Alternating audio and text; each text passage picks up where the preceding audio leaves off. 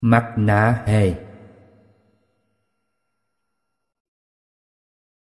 Anh Hề đến năm nay tính ra đã được 4 bó chẵn. Trong vòng 4 thập kỷ thì có chẵn 5 năm anh đã biết mơ đến con gái và 10 năm để biết mơ đến phụ nữ đứng gần anh để chụp hình. Dù cho là người chụp có dùng máy ảnh cơ hay sau này dùng máy chụp ảnh kỹ thuật số hoặc điện thoại di động thông minh, khi có mặt anh Hề đứng chung thì các cô gái liền đi qua chỗ khác. Thời gian có thể làm thay đổi mọi thứ, nhưng thái độ đối với anh Hề, các cô gái trong cơ quan nhất định không bao giờ thay đổi. Dù từ một thiếu nữ xinh như mộng bây giờ đã trở thành một bà nạ dòng.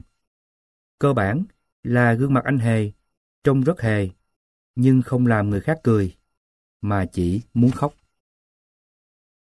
Cái gương mặt hề của anh, nó hề vì không theo một chuẩn mực nào của hề. Nó lộn xộn đường ngang, đường chéo. Vậy mà chưa nói nó còn bị ổ gà, ổ vịt vì hậu quả của một cơn bệnh đậu mùa. Gương mặt anh Hề đã được các chị em trong cơ quan dùng để nhát các đứa con quấy phá của mình. Mỗi khi dẫn con vào cơ quan, đi ngang qua nhà kho nơi anh Hề làm công việc lau chùi, các bà thường hú như hú khỉ. Anh Hề, quơ, anh Hề. Sướng quá vì được các người đẹp trong cơ quan tỏ ý đói hoài. Hề ta tất tưởi, chân thấp chân cao chạy ra. Khi thấy Hề, hầu như người đẹp nào cũng chỉ vào anh Hề mà nói với con mình. Mày mà không ăn cơm, bỏ bú, rờ ti, tắm, thì tao sẽ kêu anh Hề về nhát ma. Mới đầu nghe vậy, Hề cũng biết buồn, nhưng nghe riết rồi quen. Đến nỗi Hề có cảm tưởng mình như là một nhân vật có quyền đi nhát con nít. Nhờ vậy mà Hề cũng cảm thấy trong lòng đầy tự hào về cái sự danh giá trong việc nhát ma con nít của mình. Để chuẩn bị cho một tương lai về hưu, anh Hề đi học nghề thổi bong bóng nghệ thuật. Từ chiếc bong bóng, anh Hề có thể tạo hình thành con chó, con bướm, cành hoa và nhiều thứ khác trừ gương mặt thằng Hề. Anh Hề mua bong bóng về tập thổi cho thật điêu luyện và để kiếm tiền được từ nghề làm bong bóng, anh Hề phải thực tập bằng cách thổi bong bóng tặng không. Nghe tin báo Tuổi Trẻ Cười tổ chức ngày hội kỷ niệm hết sức là hoành tráng, anh tự nguyện xin tham gia đứng thổi bong bóng nghệ thuật, tặng miễn phí cho khách. Anh Hề gặp anh Hai Cù Nèo để trình bày nguyện vọng. Sau khi cân nhắc 2 giây, Hai Cù Nèo nói, ngày hội cười Tuổi Trẻ Cười phải có Hề. Dạ, em là Hề đây. Hề chính hiệu Hề. Chưa được cấp giấy phép biểu diễn thì chưa có chính hiệu, nhưng có cách giải quyết. Vấn đề đầu tiên là tiền đâu? Dạ, em là Hề. Em không có phong bì đưa cho các anh. Hai Cù Nèo ngạc nhiên. Tôi định đưa anh phong bì, mà anh không nhận sao? Phong bì là để cho anh đi mua bộ quần áo Hề xanh đỏ tím vàng với cái mặt nạ Hề cười, để khi anh đứng thổi bong bóng, không ai thấy được mặt của anh. Thế là đúng ngày hội cười. Người đi tham dự hội thấy ngay góc sân có một anh Hề trong bộ quần áo đủ màu sặc sỡ như con chim két, trong cái mặt nạ cười cũng đủ màu xanh đỏ tím vàng, với cái miệng đỏ chót, cười lên đến tận mang tai. Mái tóc màu râu bắp phủ dài xuống tận mang tai. Anh Hề bơm bong bóng tạo hình con chó, con chim, rồi tặng cho bất cứ ai đi ngang, không phân biệt giới tính, hệ phái và số năm xuất hiện trên trái đất.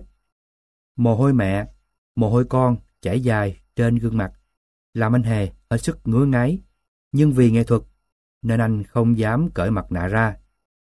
Đành phải hy sanh một cách liệt oanh thôi. Bỗng nhiên, một cô gái thật xinh đẹp dừng trước mặt anh Hề, nhìn thẳng vào mặt anh và nói, anh cho em chụp chung một tấm ảnh nhé. Nói xong, cô gái đưa chiếc điện thoại xì mạt cho cô bạn mình và liền nép mình vào anh Hề Ngạc nhiên, anh Hề cứng người như bức tượng vì không ngờ có người đề nghị chụp hình chung với mình. Sau đó, một vài cô gái khác đang đi chung quanh sân, thấy vậy cũng chạy tới anh Hề, đứng tựa vào người anh để chụp ảnh. Anh Hề cảm thấy nhột nhạt khi các cô gái đứng sát vào mình, đến nỗi anh cảm nhận được hai bên cánh tay mình đụng vào vật gì cứng cứng trên thân người của hai cô gái. Điều này làm anh Hề ngất ngây như con gà Tây khi được lên phây. Anh Hề càng lúc càng đắc hàng, những cô gái chàng trai đến xin chụp hình với anh. Bây giờ, anh Hề bắt đầu ngừng thổi bong bóng để tạo dáng chụp ảnh chung với các cô gái. Khi thì quàng vai, khi thì giơ hai bàn tay làm móng vuốt, khi thì đưa cái mũi cà chua thơm vào má các cô gái. Anh Hề càng tạo dáng, các cô gái càng cười nắc nẻ. Không ai phải ngại ngùng khi đứng với anh Hề, mà còn hứng thú cùng nhau chia sẻ những tấm ảnh đã chụp được. Cô gái chụp ảnh chung với anh đầu tiên, sau khi chụp ảnh, vẫn cứ đứng ở góc sân nhìn anh Hề. Một lát sau, chờ cho mọi người đi gần hết, cô mới mạnh dạn đi lại phía anh Hề. Cô đứng gần và nói sát vào tai anh. Anh Hề ơi, cho em thấy mặt anh được không? Được chứ, anh Hề phấn khích vì thấy một người con gái đẹp muốn nhìn mặt thật của mình. Anh Hề cởi mặt nạ ra. Anh cảm thấy gương mặt đầy mồ hôi của mình thật dễ chịu khi không còn ở trong cái mặt nạ nữa. Anh cầm cái mặt nạ phe phẩy trên gương mặt để cùng người đẹp chụp hình. Anh cười toe cái miệng. Và khi quay lại thì cô gái xinh đẹp đã chạy mất dép. Anh Hề không nghĩ rằng vì mình để mặt thật ra thì bị từ chối phũ phàng như vậy, nên cứ nhơn nhơn mà nhe răng cười với những cô gái đi ngang qua anh. Anh còn ngỏ ý mời họ chụp hình chung, nhưng ai cũng làm lơ. Đứng hoài mà chẳng ai đói hoài. Buồn tình, anh lại đeo mặt nạ vào, lủi thủi đi về, cho nó được việc. Sáng hôm sau, khi vào kho để quét dọn, anh Hề nghe tiếng của hai cô nhân viên văn phòng nói oan oan. Ngày hôm qua tao đi dự hội cười, được chụp hình chung với anh Hề vui, dễ thương vô cùng. Nè, tao chụp trên điện thoại nè, đẹp không? Ừ, đẹp quá ha. Có tốn tiền không? Không, mà nếu có tốn tao cũng chụp. Có cái hình này để lên Facebook, không vui sao? Anh Hề tự hỏi cô gái này là ai mà sao hôm qua anh không biết. Có thể vì công ty anh Hề làm việc quá đông nhân viên mà anh chỉ lủi thủi ở trong kho, nên anh chẳng biết được ai, mà cũng chẳng ai biết được anh. Có chăng chỉ là mấy bà tạp vụ sắp đến tuổi về hưu. Và bỗng dưng, anh chợt nhớ đến câu nói đầy thương yêu và vô cùng giá trị của cô gái đối với anh.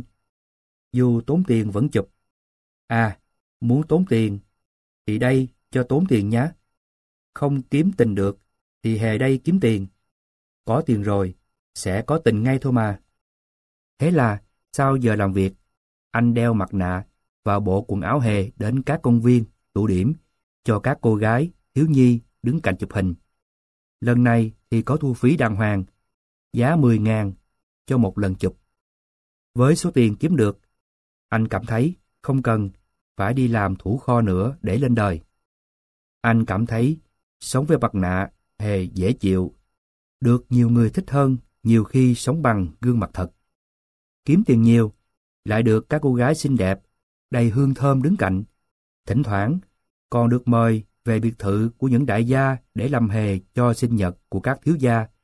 Vừa ăn ngon, vừa được tiền, vừa được vui, sao lại không khoái. Bây giờ, anh luôn đeo mặt nạ Hề ngay cả khi ngủ, vì anh sợ trong cơn mơ, anh gặp lại bộ mặt thật của mình.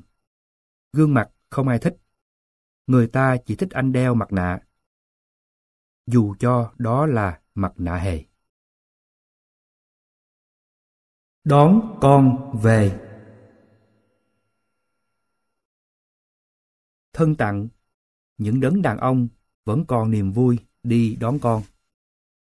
Ngày 8 tháng 3, một trong những nhiệm vụ mà các bà giao cho các ông là buổi chiều phải đón con từ trường về để các bà còn rảnh rang làm chuyện nhà. Các ông chồng vui vẻ nhận lời. Ồ, chuyện nhỏ như con thỏ. Mỗi năm chị đón con một lần lo gì? Chỉ cần biết địa chỉ trường và nhớ mặt con là được. Xong ngay. Con bà hai.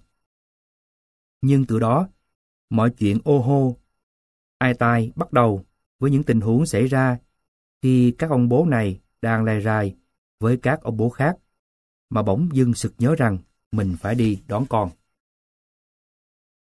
Đành phải tốn thôi. Đang ngồi nhậu tưng tưng, điện thoại của anh hai reo lên, số là H, không phải của vợ. Cứ để cho nó reo. Thời buổi kinh tế khó khăn, các công ty bất động sản lựa giờ khổ chủ ngồi nhậu là gọi để show hàng. Anh hai đã phải nghe nhiều cuộc điện thoại như vậy, nên tắt máy an tâm uống tiếp. Quắt cần câu, anh đi về nhà. Vừa vào cửa, thấy bà vợ đang đứng, nhìn với cặp mắt mang hình lựu đạn, đã giật chốt an toàn. Con đâu? Con gì? Chiều nay anh đi rước con mà con đâu? Anh hai gãi đầu, tỉnh ngay rượu. Chết mẹ, anh quên rồi. Trường nó ở đâu? Để anh đi đón. Anh biết mấy giờ rồi không? Mới 9 giờ chứ mấy. Thôi, khỏi đón. Tôi đón rồi. Cô giáo của nó gọi cho anh để kêu anh đón nó, mà anh không nghe máy. Hôm nay điện thoại tôi hư, nên cổ gọi tôi không được. Tối quá, không thấy nó về.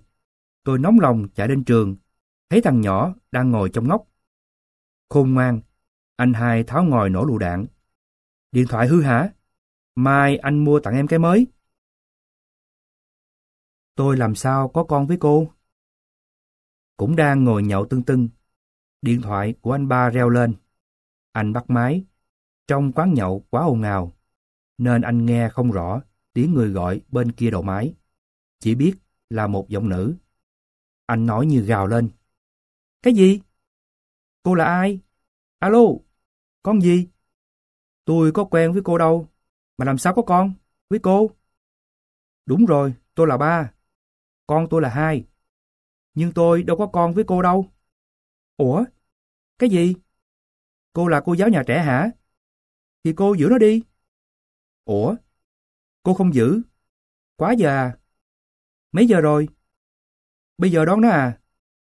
Ủa? Vợ tôi đâu? Chết cha, tôi quên. Tụi bay ơi, tao phải về đón con.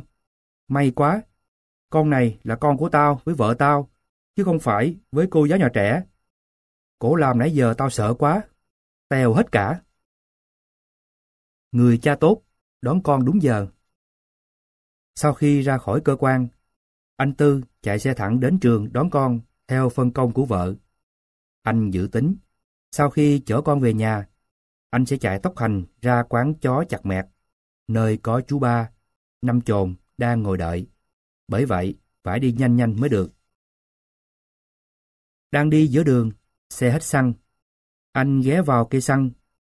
Thằng con anh phải leo xuống khỏi yên xe để anh mở cốp cho nhân viên phục vụ đổ xăng. Anh nóng lòng chờ đợi đến phiên mình.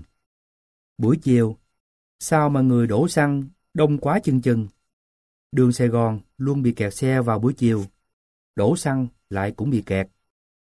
Đến lượt anh, sau khi trả tiền xong, anh liền nổ ngay máy xe, cố phóng thật nhanh về nhà để còn kịp chạy tới quán với bạn bè nữa chứ. Anh nghĩ trong bụng, lần này thì cho bà biết, tôi cũng là người cha, dù nhậu thì nhậu, nhưng cũng là người cha tốt nhé, đón con đúng giờ hết sảy. Vừa ngừng xe trước cổng nhà, anh tươi cười với vợ, báo công.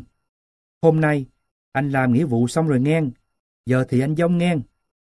Bà vợ trừng mắt, hoảng hốt kêu lên. Ủa, con đâu? Nó ngồi phía sau chứ đâu. Xuống đi con, để ba còn đi nhậu nữa. Anh quay lại nhìn phía sau. Cái yên trống hơ. Ủa, nó đâu rồi ta? Hồi nãy nó ngồi ở đây mà. Chết cha! Anh quay đầu xe, chạy thật nhanh đến cây xăng.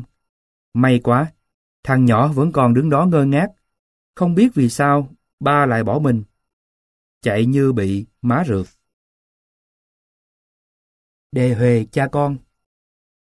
Hôm nay, anh Tám được một chiến hữu trúng mánh mời đi nhậu, hát karaoke có gác tay. Nhậu từ 3 giờ chiều đến 5 giờ điện thoại reng.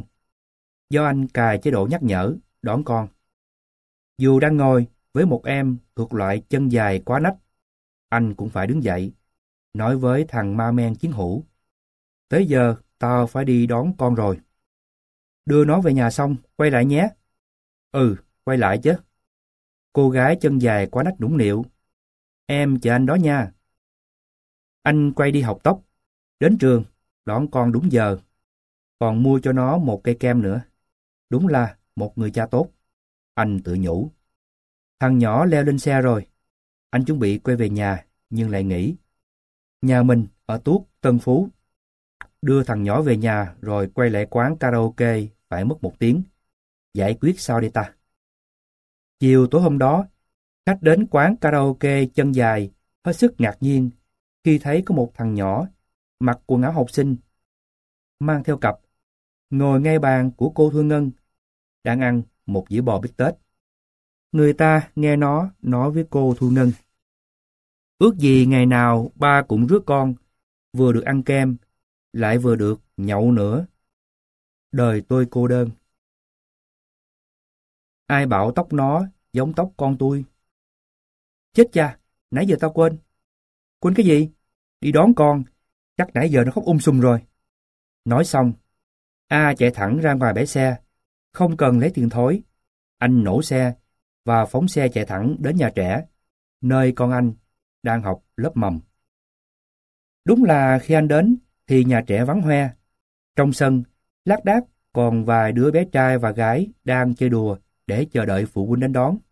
Anh giơ tay, gật đầu, chào bác bảo vệ, rồi chạy xe thẳng vào sân.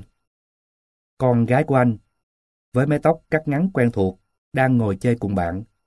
Nó ngồi quay lưng ra ngoài, nên anh không thấy mặt nó. Dừng xe lại, không tắt máy, anh đi nhanh lại phía con bé. Học tóc, bồng nó, để lên yên trước, rồi cho xe phóng giọt đi. Không biết ai đang bắt mình. Con bé la chói lói. Đến cổng bảo vệ, con bé vẫn là hét ỏm tỏi. Ông bảo vệ nhìn anh ngạc nhiên. Ủa, con anh đâu? Anh hùng dũng chỉ vào con bé đang ngồi la khóc, giọng lè nhè. Thì nó đây nè, không biết hôm nay làm gì mà nó la dữ quá. Còn con bé đang ngồi trên xe giãy nảy. Không phải ba, không phải ba. Ông bảo vệ chặn xe anh lại, la lên. Không phải con anh, bộ định bắt cóc con nít hả? Còn tôi chứ ai? Nói xong, anh nhìn xuống con bé. Một khuôn mặt lạ hoắc, nước mắt đầm đìa, xa lạ. Bây giờ, tới phiên anh la lên. Ủa, đâu phải con tôi. Ai bắt con tôi rồi? Con ơi là con ơi. Lúc ấy, cô bảo mẫu dẫn một đứa con gái từ trong nhà vệ sinh chạy ra. Anh ơi, bé Nga đây nè, anh bắt lộn con người ta rồi. Ai biểu con nhỏ này cắt tóc giống con tôi mần chi? Cô nhớ nói với má nó là phải cắt tóc, nó kiểu khác nha.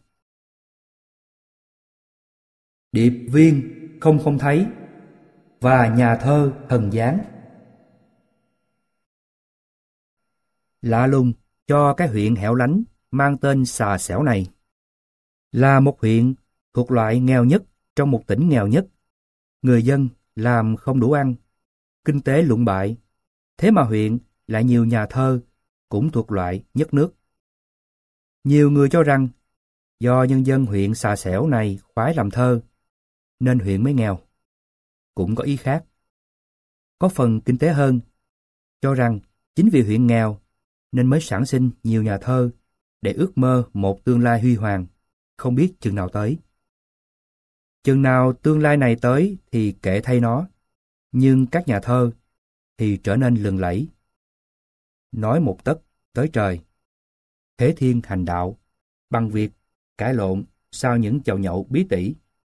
Vì thế, số nhà thơ này nhiều vô thiên lũng. Hàng năm, khi Hội Nhà văn huyện Bà Xẻo tổ chức kết nạp hội viên, thì hồ sơ xin vào hội chất cao chồng chồng xấp xỉ như đơn xin xóa đói giảm nghèo. Lúc ấy, có câu nói truyền miệng thế này: Khi nghèo ta đi mần thơ, hết nghèo ta lại mần thơ ăn mừng. Địa linh sinh quái kiệt. Chắc chắn là như vậy. Một ngày đẹp trời nọ, Hội Nhà văn huyện tổ chức hội thảo về nhà thơ thần gián Đại Văn Mỗ. Đại Văn Mỗ vốn là một đại gia trong ngành buôn bán cơ chế, nên quen biết nhiều tai to mặt lớn trong huyện. Trong các cuộc ăn nhậu với các quan chức, không thể nào thiếu mặt Mỗ. Vì nếu thiếu ông ta, thì ai sẽ là chủ chi? Bổ sung cho trình độ văn hóa phân lô của mình, sau này ông ta lại thích cặp kè với Chủ tịch Hội Nhà văn huyện. Trong những buổi chiêu đãi các hội viên trong hội, ông luôn thích đọc thơ, đọc về, đọc những câu văn, rối như gà mắc tóc. Các nhà thơ, nhà văn thứ thiệt tuôn ra những lời tán tụng ngất trời. Vì không tán tụng, sau này ai mời ta đi nhậu. Mà có mất gì lời khen? Khen cho nó chết. Mình khen nó, nghĩa là mình còn trên cơ nó. Trong cuộc hội thảo về khả năng siêu hình của nhà thơ thần gián Đại Văn Mỗ, theo lời Chủ tịch Nhà văn huyện, thì trong một hôm đi lên núi Cấm, trong vùng Thất Sơn huyền bí, bỗng dưng ông Mỗ về nhà liền lên cơn mê sảng mấy hôm, và sau đó ông ta xuất thần viết được những tập thơ ca ngợi núi Cấm thuộc vào hàng tuyệt tác. Và trước mắt mọi người, ông Chủ tịch Hội Nhà văn ký tên vào những tờ giấy trắng. Chỉ trong một buổi chiều trong phòng kính, ông Mỗ đã viết được 10 bài thơ thần gián đầy giá trị cho việc tuyên truyền sinh đẻ có kế hoạch, khuyên nhủ chị em đi đặt vòng, làm như ông thần nào đó kiếp trước làm ở ủy ban sinh đẻ vậy. Thế là một cuộc tranh luận nổi lên. Khen Mỗ hay thì các nhà thơ, nhà văn thứ thiệt đều không tiếc lời, nhưng công nhận Mỗ là thần gián thì không ai muốn. Nhưng điều lạ lùng, không ai hiểu được là nếu không phải là thần bút, thì tại sao giấy trắng có chữ ký bỗng có những bài viết bằng chữ viết tay của Mộ Hán Hoi. Chỉ cần ngồi chép lại cũng không đủ thì giờ nữa chứ, đừng nói phải có thời gian suy nghĩ. Các cuộc tranh luận trên báo huyện, báo mạng, báo lá xôi, báo lá cải đều tập trung vào việc tại sao giấy trắng lại xuất hiện chữ thần gián hay không, là ở điểm mấu chốt này. Một cuộc thực nghiệm về nhà thơ thần gián được tổ chức công khai tại Hội Nhà văn, trước sự chứng kiến của đông đảo nhà văn và một nhân vật được Hội Nhà văn tỉnh mời đến để chứng thực. Nhân vật này chẳng có thầy bà nào nhập, mà chỉ có tài nhìn sự việc, đánh hơi, điều tra sự việc. Mặt ông ta như chiếc lưỡi cày, buồn bã. Đó là điệp viên không thấy. Ông Mỗ tự tin đưa cho điệp viên không thấy một xấp giấy A4 hoàn toàn trắng, chỉ có tên Đại Văn Mỗ in trên góc trái. Ông hãy ký vào 30 tờ giấy này dưới góc phải. Tôi ngồi trong phòng viết xong, đem ra cho ông kiểm tra lại, có phải đúng là những tờ giấy này do ông ký không? Điệp viên không thấy từ chối cây bút do ông Mỗ đưa cho. Rút cây bút đang cài trên túi áo, ký rẹt rẹt vào góc phải của những tờ giấy trắng, rồi đưa xấp giấy cho ông Chủ tịch Hội Nhà văn kiểm định. Ông Chủ tịch gật đầu. Sau khi được xác nhận, ông Mỗ cầm xấp giấy trắng vào phòng riêng. Trong phòng có gắn một camera truyền ảnh ra một màn hình TV đang đặt ngoài sảnh để cho mọi người cùng quan sát. Qua màn hình, các quan viên thấy ông Mỗ thành kính đốt nhang trước các tượng Phật, tượng thần, rồi lầm bầm khấn vái.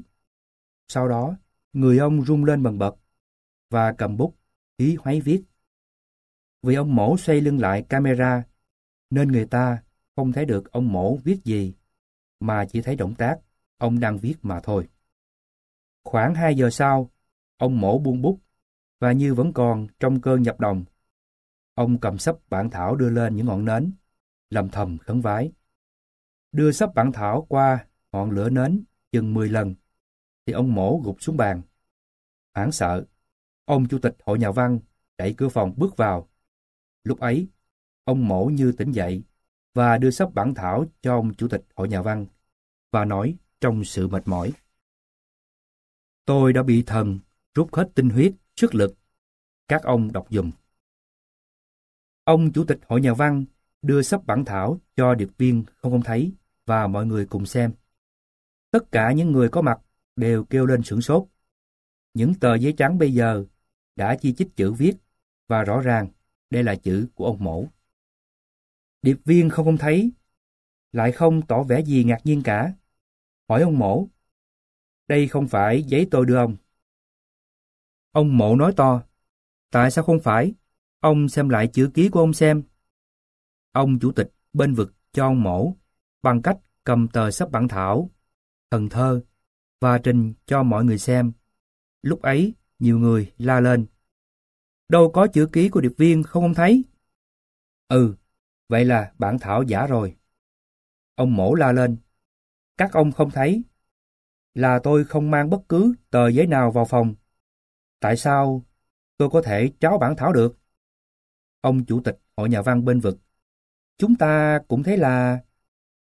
Điệp viên mặt lưới cài từ từ đứng lên, lấy trong túi áo ra một tờ giấy trắng bông và rút từ trong túi áo ra cây bút đưa cho ông chủ tịch hội. Ông chủ tịch hãy xem, tôi cũng có thể làm thần thơ nhé. Đây là tờ giấy trắng. Ông hãy ký tên vào góc phải tờ giấy. Cầm tờ giấy trắng, điệp viên không thấy đưa qua ngọn lửa nến vài lần thì lạ thay. Trên tờ giấy trắng, những dòng chữ từ từ hiện ra, còn chữ ký của ông chủ tịch hội lại từ từ biến mất. Trước cặp mắt ngơ ngác của mọi người, điệp viên không thấy giải thích.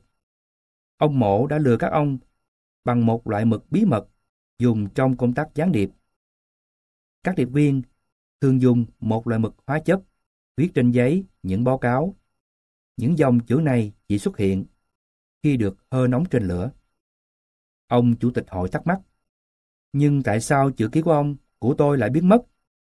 Ủa, ông không đọc báo sao? Bây giờ trên thị trường vừa xuất hiện một loại bút có thể làm biến mất chữ ký khi gặp sức nóng, vừa bị cơ quan tôi bắt một đống. Ông chủ tịch quay qua Mổ. Tại sao ông lại lừa chúng tôi? Ông là nhà thơ thần. Mổ đáp tỉnh bơ. Thì tại các ông cũng thích bị lừa, nên tôi mới lừa các ông được thôi. Thử hỏi, không có chuyện nhà thơ thần bút của tôi, thì hoạt động hội của các ông có gì vui nào? Running Old Man, hay ông già chạy bộ. Một tin vui, sau nhiều tin không vui của bóng đá Việt Nam là đội vô địch nước Kiwa sẽ sang thi đấu với đội tuyển bóng đá trẻ Việt Nam. Sở dĩ đội Kiwa đồng ý thi đấu vì được biết dân Việt Nam mê bóng đá rất cuồng nhiệt.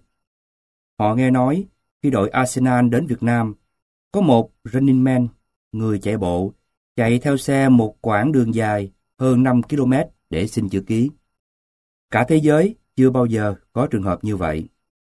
Đội bóng Kiwa tin rằng khi họ qua Việt Nam thì sẽ có không chỉ một mà hàng trăm running man sẽ chạy theo xe họ vì đội Kiwa còn dữ hơn đội Arsenal.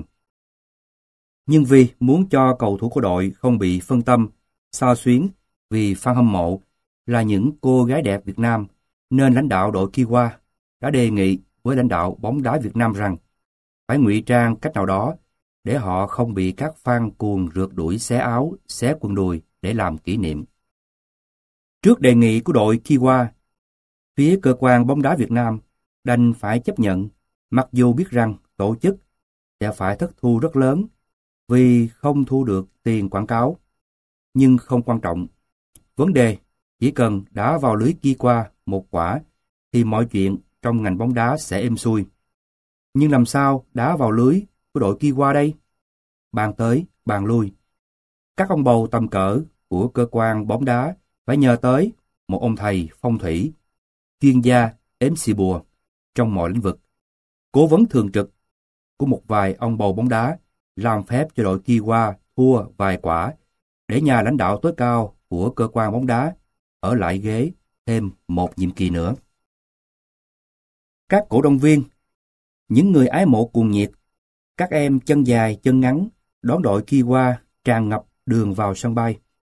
Có em gái hâm mộ quá, cởi cả áo vẫy vẫy thì thấy bóng dáng đen thùi lùi của các cầu thủ Kiwa từ đằng xa.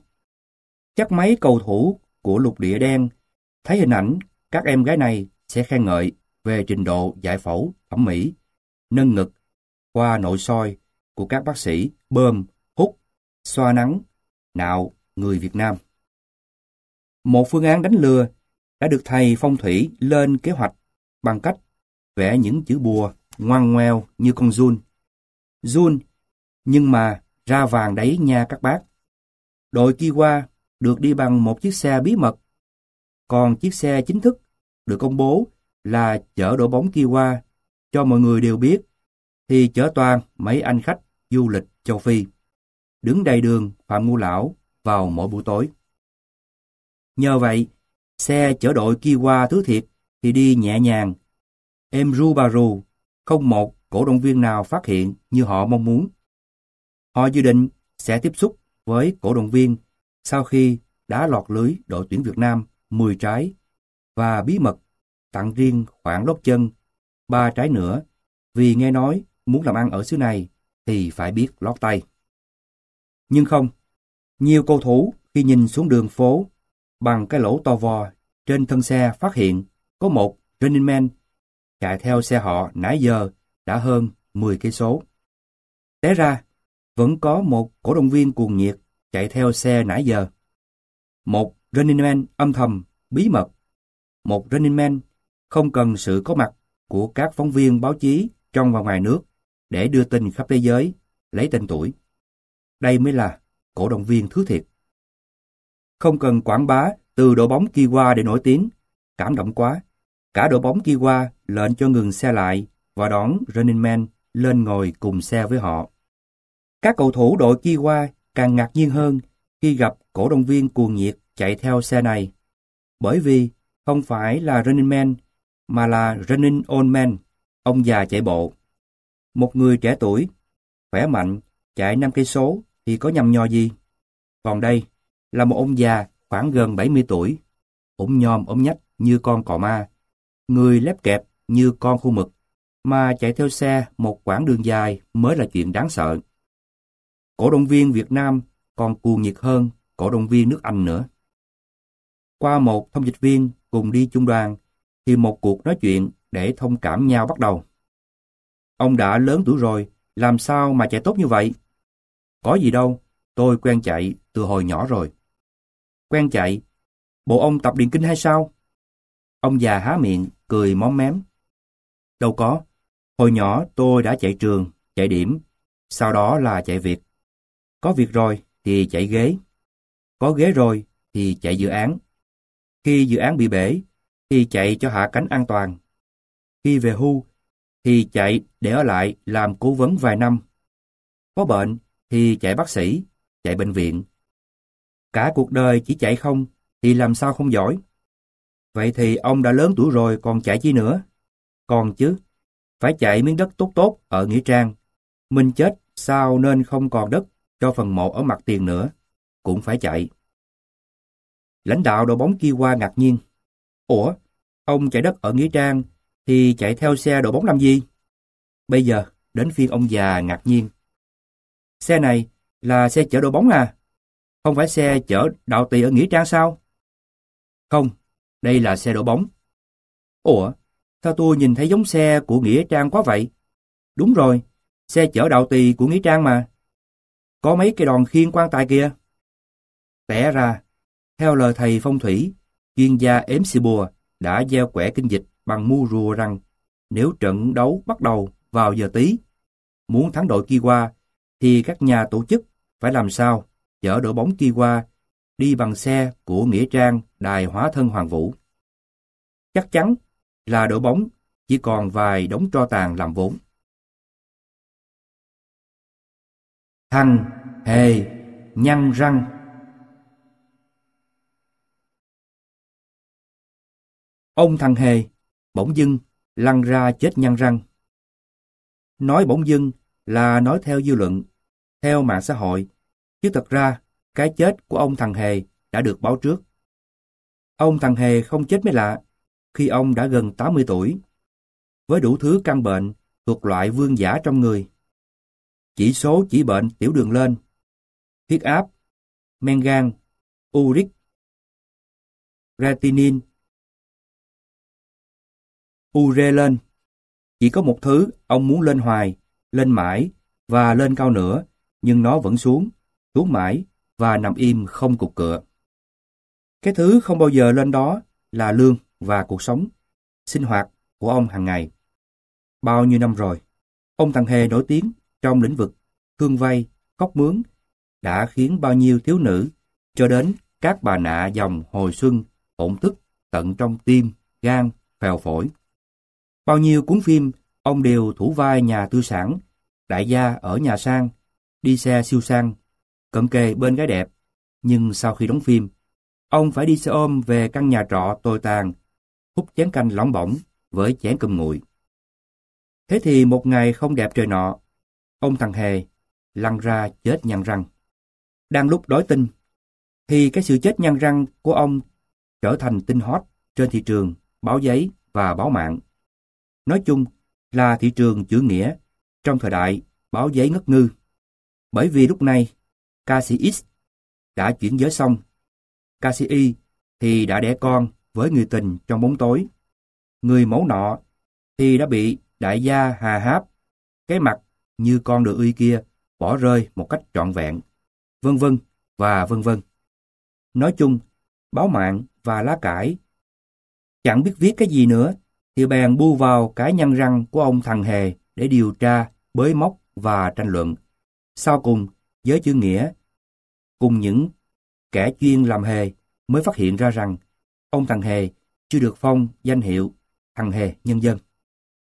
Thế thì báo chí kêu lên, tại sao một thằng Hề lớn nhất của thời đại lại sống nghèo nàn, cơ cực như vậy? Tại sao người luôn gây cười cho cái khác lại luôn khóc thầm khi trở về căn nhà rách nát, không vợ, không con, không cả người tình? Tất cả những bài báo nói về cuộc sống của ông thằng Hề, sau cùng không bằng một bài báo gây tiếng vang về danh dự, vinh quang của kiếp làm hề, với một cái tích rất hề như sau. Tại sao ông thằng Hề chưa được phong thằng Hề nhân dân? Trong đó có lý luận rất chú ý là bộ phận ban phát danh hiệu đã bỏ quên một nhân vật cao quý như ông. Rằng tổ chức danh hiệu cho rằng nhân dân không cần thằng Hề, chỉ cần có người lãnh đạo là được. Rằng thì là mà tại sao xin phong tặng cái danh hiệu lại phải cần qua rất nhiều tầng nấc xét duyệt? Ai đủ khả năng thẩm định tài năng của nghề làm hề? Những bài báo gây sôi sục trong dư luận. Trong đám tang ông thằng Hề, có mặt đầy đủ phóng viên, nhà báo.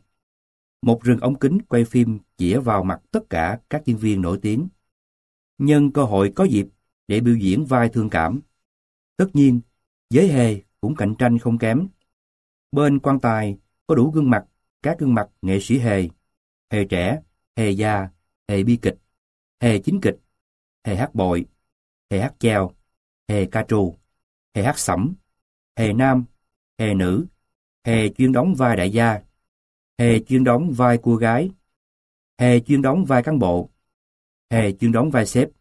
Nói chung là đủ chủng loại các binh đoàn hề, đủ các cấp hề để các hãng sản xuất phim hề cho các liên hoan phim truyện chính thống Việt Nam từ đây cho đến cuối thế kỷ. Vì người ta mới phát hiện là các liên hoan phim chính thống đều gây hài, nhưng lại không có phim hài có mặt thằng Hề, phó Hề, chính Hề. Thế là Hề đây rồi. Thay vì có mặt trong các liên hoan và bị các diễn viên, đạo diễn giành chỗ, các nghệ sĩ Hề chuyên nghiệp lại có mặt đầy đủ trong đám ma của một đại gia Hề.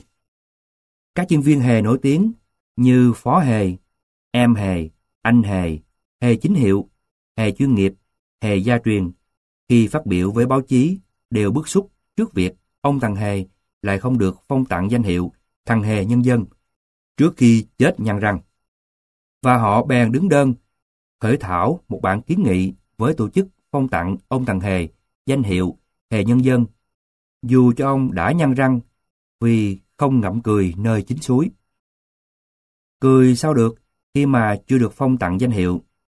Trong đám tang, kiến nghị này đã thu được 351 chữ ký của đủ các loại hề, chứng tỏ giới làm hề cũng vô cùng đông đảo. Hình như các diễn viên vừa ra trường đều đi làm hề hay sao ấy. Bỗng dưng, ông thằng hề không còn nổi tiếng nữa, mà chính là anh phó hề và nữ hề sexy lại bỗng dưng nổi tiếng trên công luận khắp cõi ta bà thế giới vì dám đấu tranh đòi danh hiệu cho ông thằng hề, mặc dù ông đang nằm đó và im lặng. Ông đã im lặng suốt đời làm hề, và khi nằm chết cũng phải im lặng. Phải im lặng để người khác nhân danh ông mà kiếm chút hư danh, dù đó là hư danh cho kiếp làm hề. Như thế mới là thế giới của hề chứ. Sau khi tận tình cứu chữa cho ông thằng hề, các bác sĩ cho biết rằng ông thằng hề chết là do huyết áp tăng cao bất ngờ. Nhưng tại sao huyết áp ông lại làm cách mạng đại nhảy vọt như thế thì các bác sĩ đành chịu, không giải thích được. Sau cùng, trong lúc đi đưa đám, bà Tư bán vé số, một phân ruột của ông thằng hề, vì ông thường mua chịu vé số của bà, cho một vài người biết. Tôi thấy ổng cầm tờ giấy, ổng coi xong là ngã xuống cái quịch. Giấy gì? Giấy dò sổ số hả? Hả? Ổng trúng lô đặc biệt hả? Trời ơi, ông thằng hề trúng số 10 tỷ.